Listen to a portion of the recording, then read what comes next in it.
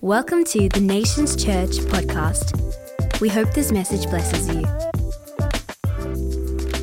And I want to speak to you a message today called Don't Leave Love. Everybody say, don't leave love. Don't leave love. Before you zone out and go, oh, another message on love. So elementary, so basic. Well, is it? You know, is it really elementary? Is it really basic? You know, maybe love is one of the very easiest things to say. I love pasta. I love pizza. I love carbohydrates in general. No, maybe love is one of the easiest things to say, but maybe real love is one of the hardest things to walk in. Hello? If the world has perfected loving, why are we in such a mess? You know, if the church has perfected loving, why do people still get hurt in the church? Hello? Oh yeah, it's all right to get real in church today. You know, in our lives as Christians, there's actually nothing more fundamental. There's nothing more critical than love. Our world so desperately needs an outpouring of love. Radical, real, authentic, Christ-centered love. That's what our world needs. Australians, if you haven't realized, they're actually really struggling at the moment. As a nation, and maybe you're joining online, maybe it's the same in your nation as well, our people in this nation aren't doing that well. I was at a Building Communities Forum with a federal MP, Dr. Andrew Lee. He's the Assistant Minister for Charities and Treasury. This was just about a month and a half ago. And he said this, he said, Australia is facing a civic crisis. A civic crisis. There's been a significant drop in the share of people doing things like even just joining a sporting team, even just joining a community group. There is less community groups to even join. People are going to religious services less, but not in this room today and not in Port Kennedy. Well done you. But in general, we face a civic crisis. He said, Australians, this got me, have half as many close friends as they did in the mid-1980s. A survey question asked this question of Australians back in 1984. How many friends do you have in this area whom you could visit at any time without waiting for an invitation? Back in 1984, people had an average of 10 friends that they could visit at any time without waiting for an invitation. If you fast forward that to 2018, the same question was asked to Australians, but the answer is now less than 4. Wow. Less than 4 friends. And also in 2018, the Australian Psychological Society revealed that 1 in 4 Australians feel lonely. 1 in 4 Australians suffer with social anxiety. 30% don't feel like they belong to a group of friends or have a group that they call their own friendship circle. And all of these are 2018 stats. I wonder what it's like now, post-pandemic, right? If you look at the stats in Australia on depression, divorce, suicide, all the trends are not positive. All the trends are going down. Aussies aren't doing that well. And to explore these ideas together out of God's word a bit more, I want to take you to our key text today in Revelation chapter 2. Might seem a strange book to go to, but just go with me. The book of Revelation is written by the Apostle John while he's in exile on the island of Patmos. And in the early few chapters of the book of Revelation, John is caught up by the Spirit and he is commanded to write 7 letters to 7 churches. If you're a Christian, you're probably following with me right now. There's this sense amongst commentators that the use of the number 7 here is actually very significant. It's not just written to 7 individual churches and therefore not relevant to us.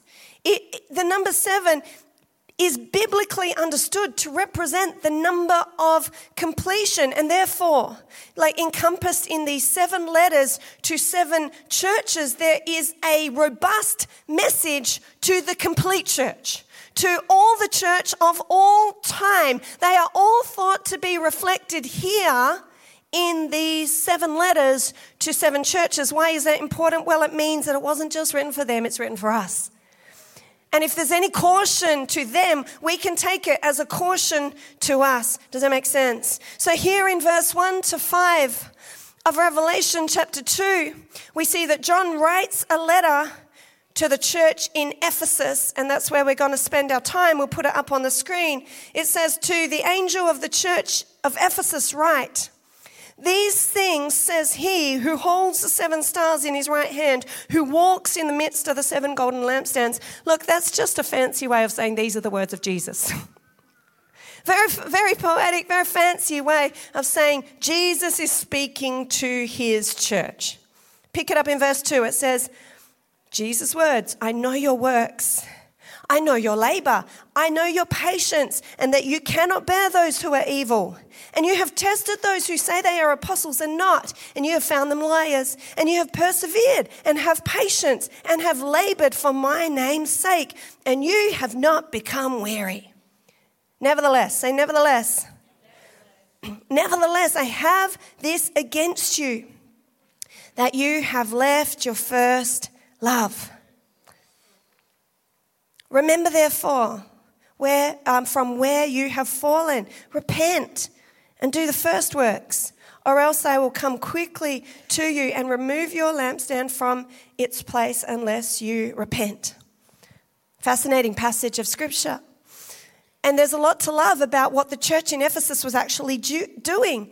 Jesus himself here is giving them a rave review about many of the good things that they were doing at first glance. This is a church that's working hard. Amen. Great. They protected the integrity of the gospel. They protected the purity of doctrine. They were a church that was staying the course. Like, seriously, well done, church at Ephesus, right?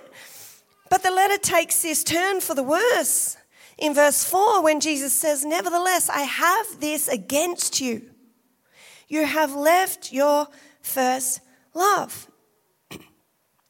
Now, most of the time when you hear this passage preached from, the application of the text is in terms of an abandonment of love for Jesus, that our love for him has grown cold. And that is definitely a very true and accurate application of this text. However, as I was reading the commentary about this passage, I read something that caused me to think of this passage in a really new and much broader, much more expansive way, because the commentator asked these questions, and I quote, I've got it for you up on the screen. Remember, they left their first love, and the commentator asked, what love did they leave? As Christians, we are told to love God and love one another. Did they leave their love for God? Or did they leave their love for one another? Probably both are in mind. Many commentators believe this, that both were in John's mind, because the two loves go together. You can't say you love God and not love his family. And you can't really love his family without loving him first. I was so moved by this quote. What an incredible expansion of our thinking here out of Revelation chapter 2. This lesson, I believe, here from the church in Ephesus is not just caution about leaving our first love for Jesus, it's also caution about leaving our love for people. Don't leave love. When you think about it a little bit deeply, Jesus was asked by that Pharisee, wasn't he? In Matthew chapter 2 and I think Mark chapter 12, he was asked, what is the greatest commandment in the law? This Pharisee came to him and asked this question, and Jesus says as a response in verse 37 in Matthew 22, he says this, love the Lord your God with all your heart and your soul and all your mind. This is the first and greatest commandment, and the second is like it. The second is like it. Love your neighbor as yourself. All the law and prophets hang on these two commandments. Jesus wasn't asked, what are the greatest commandments, Jesus? Like narrow it down to your top two. He wasn't asked that. He was asked, what is the greatest commandment? Singular. And yet Jesus comes back with an answer that is plural. Not one commandment, but two. Jesus himself couldn't separate out these two. He said, love the Lord your God with all your heart, your mind, your soul. This is the first and greatest commandment, and the second is like it. The second is like it. The two are inextricably linked, inasmuch as love for our neighbor is just as important. It's just as necessary. It's just as pure as our love for God. Am I speaking to a church today? Port Kennedy, are you getting this? I hope so. It says all the law and prophets hang off two, not just one. If one's missing, they aren't hanging. If one's missing, they're dropping. All the law and the prophets hang off two, and the abandonment of one almost certainly implies the abandonment of the other. Amazing truth. I remember when I was 19 years old, I had a season of about 6 months or so where I completely walked away from God. I had a very intentional, direct conversation with God in my heart. I said, God, I'm done. I want no part in Christianity anymore. That worked out really well for me, didn't it?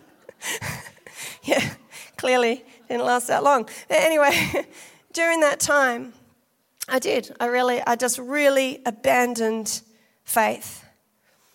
And I was driving on the freeway one day during that period of time, and some poor, unsuspecting driver was going very slow in the right-hand lane. And I, to my shame, drove like a hooligan behind him. Someone thinks that's funny. Yeah, Ty. But I was very aggressive in my driving behaviour. To my shame, I flashed my lights, I beeped my horn. And I eventually overtook him on the inside lane. And when you're in that sort of headspace, you glare. I was like confessions this morning. And I saw that he was such a senior gentleman. And he just looked bewildered and he looked scared. In that moment, I caught myself. In that moment, I saw the ugliness of my action. I saw the ugliness, and it was actually a very profound moment for me. I said internally, I don't like who I'm becoming. I don't like who I am. Because where love and kindness and patience and goodness and the fruit of the Spirit used to dwell, there was a hardness and a self-interest and a self-importance setting in. Maybe you can relate, or maybe I'm just the unholy one in church today, and I'll respond to my own altar call later on. I think we all know what I'm talking about. There's another scripture in 1 Corinthians 13. It cautions us to never leave love. Never leave love. It says this in verse 1. It says, if I speak in the tongues of men and angels, but I do not have love, I am only a resounding gong, or a clanging cymbal. Who loves a resounding gong and a clanging cymbal? Oh, one person. Hey, Ezra. He loves it. It's literally almost no one's favorite thing, right? It's an annoying thing. If I have the gift of prophecy and can fathom all mysteries and all knowledge, and if I have a faith that can move mountains, but I do not have love, I am nothing. If I give all I possess to the poor and give over my body to hardship that I may boast, but I don't have love, I gain nothing. This scripture actually never fails to blow my mind. Can you imagine? Can you imagine someone coming up to you with their spiritual resume? This is my Christian curriculum vitae. And you're reading it and you're like, whoa, speaks in the tongues of angels. Whatever that is, amazing. Can fathom all mysteries, like has the gift of prophecy. Back in 2018, they moved a mountain by faith. Given everything that they have to the poor. Imagine reading that. You would be impressed, right?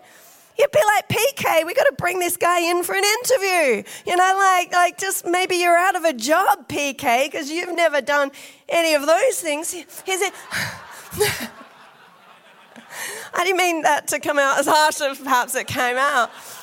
He's in Singapore this morning, by the way, so he sends his love. Anyway, digress.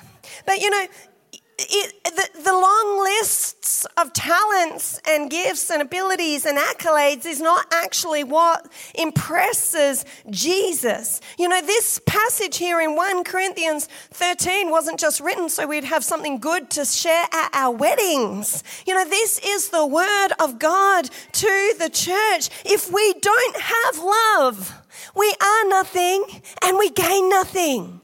If we don't have love, like you can get a lot right, but if you've left love, doesn't matter how right you are, you're wrong.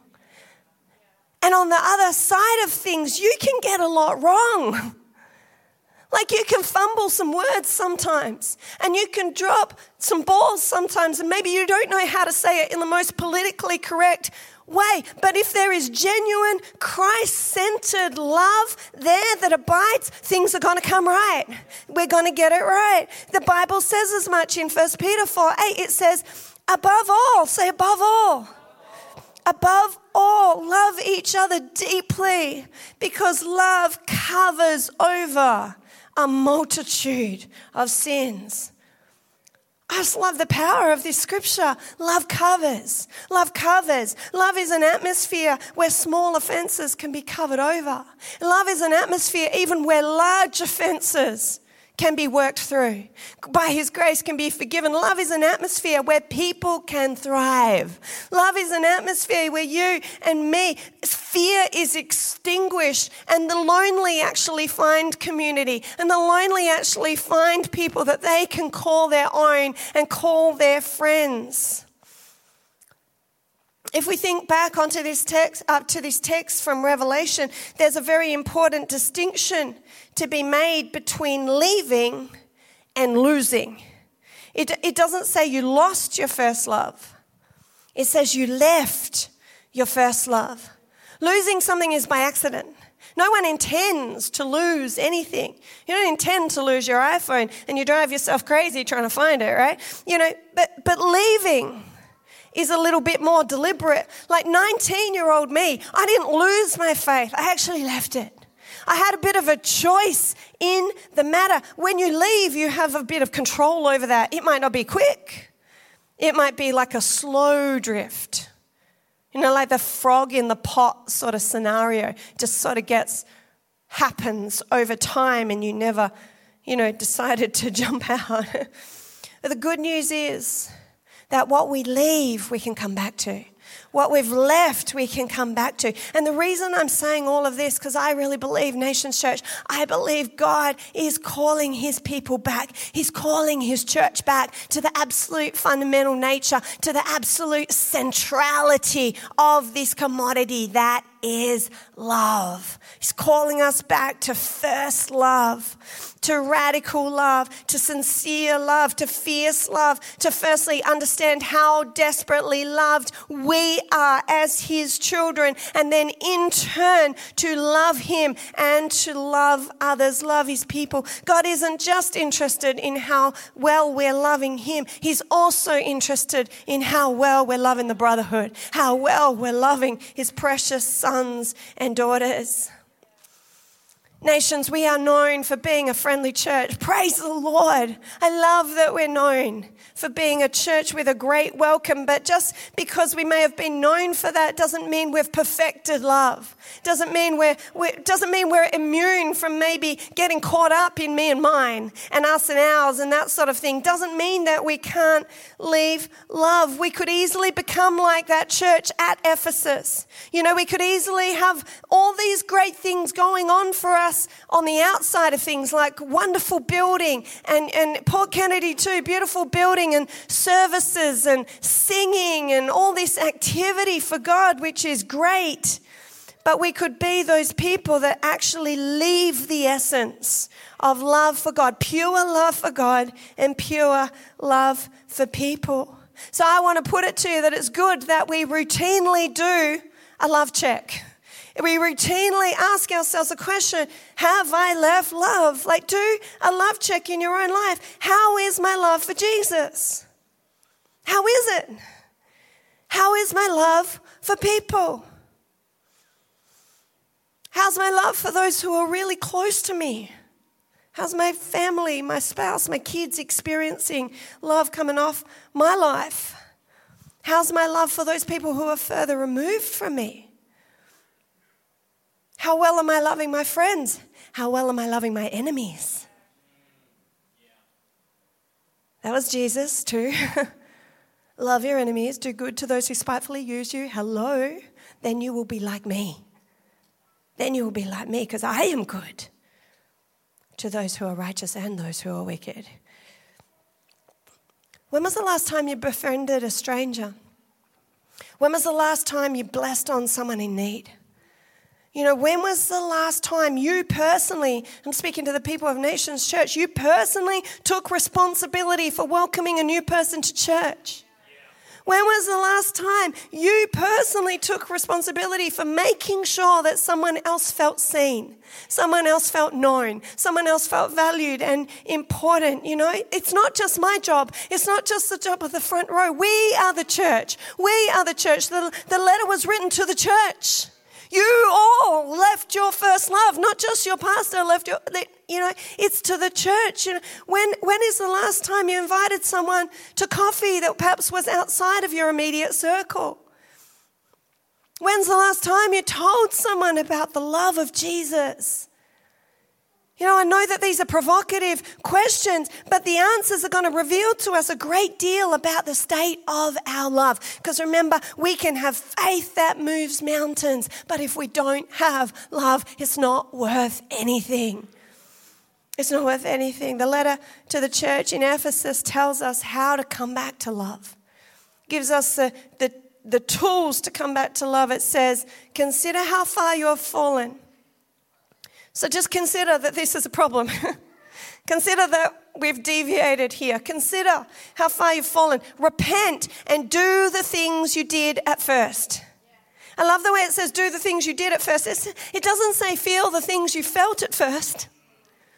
It doesn't even say the things you said at first. It says do the things you did at first. And this shows us that our love for God is so much more than feelings. It's so much more than words. It's actually about our actions. It's about getting back to basics and thinking about, well, what are the things that I did at first? Do the things you did at first. When you first fell in love with Jesus, were you excited to tell others about him? Were you excited to be a part of the brotherhood, part of the faith community? Did you serve others with love and enthusiasm? Were you generous with your time? Were you generous with your service? For me, when I came back to God as that 19-year-old girl, you couldn't keep me out of church.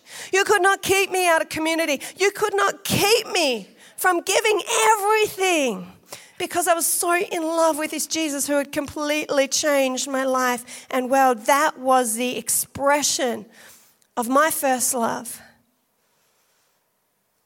If you ask people what the opposite of love is, most people would automatically say hate straight away. What's the opposite of love? Hate, just like that.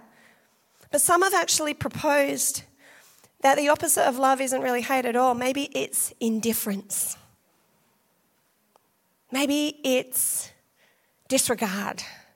You know, what do you personally think is worse? Do you think it's worse to be hated or do you think it's worse to be ignored? We could probably spend a lot of time debating that because hatred is active, right? Indifference, to be ignored, that's like passive. But both are not nice. Both are really awful. There is an epidemic of people in the church and out that just actually feel ignored. There's lonely ones, there's isolated ones, there's ones that don't feel seen, don't feel valued. They think that nobody cares. You know, we're in the suicide literature, there is so many people that attempt to take their own lives because they feel like nobody cares. Nobody cares. And the church ought to be moved by that. And here's the positive thing, that the church, as the church, you and me, we can actually do something about that. Like, love has the power to remedy this in the lives of so many people.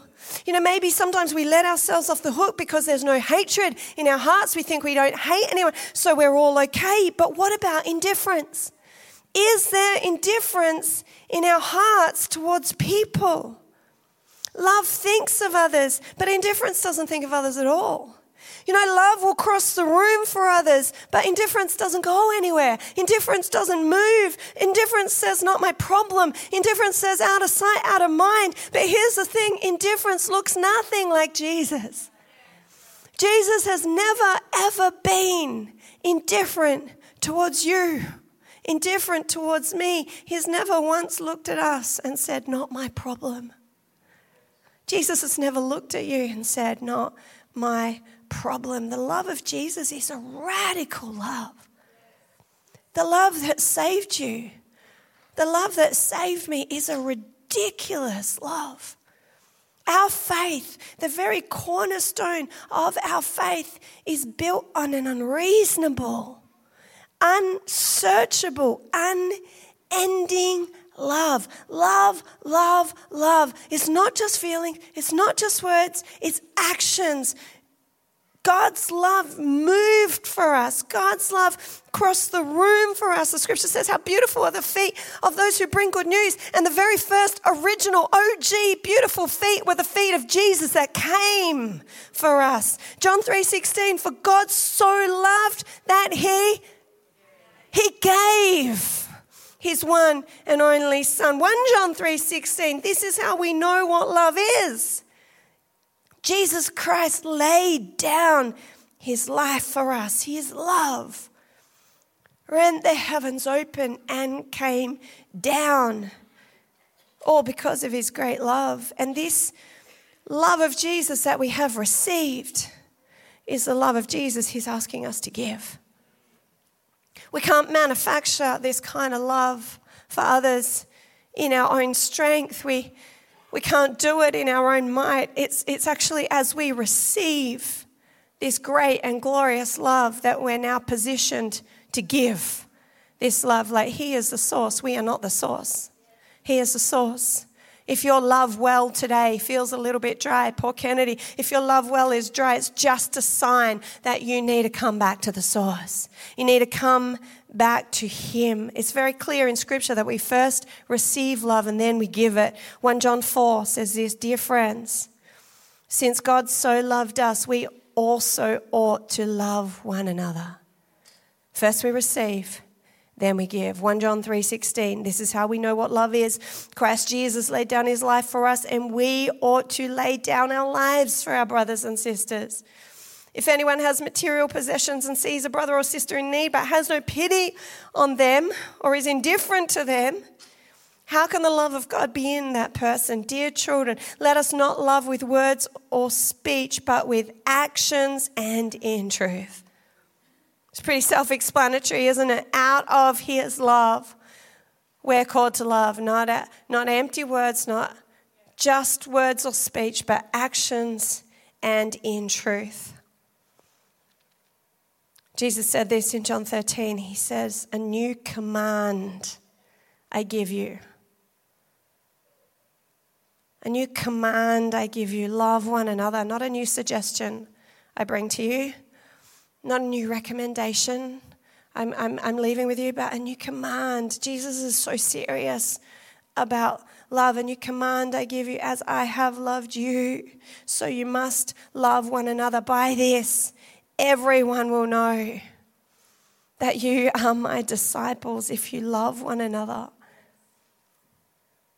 By this love, everyone will know. Not by our programs, not by our fancy buildings, not by our clever marketing, not by our social media accounts, not by any of those things, by our love. Everyone will know. Nations Church, our love can be a billboard for Jesus. You know, our love should be like a sophisticated advertising campaign that points people to the reality of life in Him. How are we going to make a dent in people's loneliness, people's isolation? Through our love.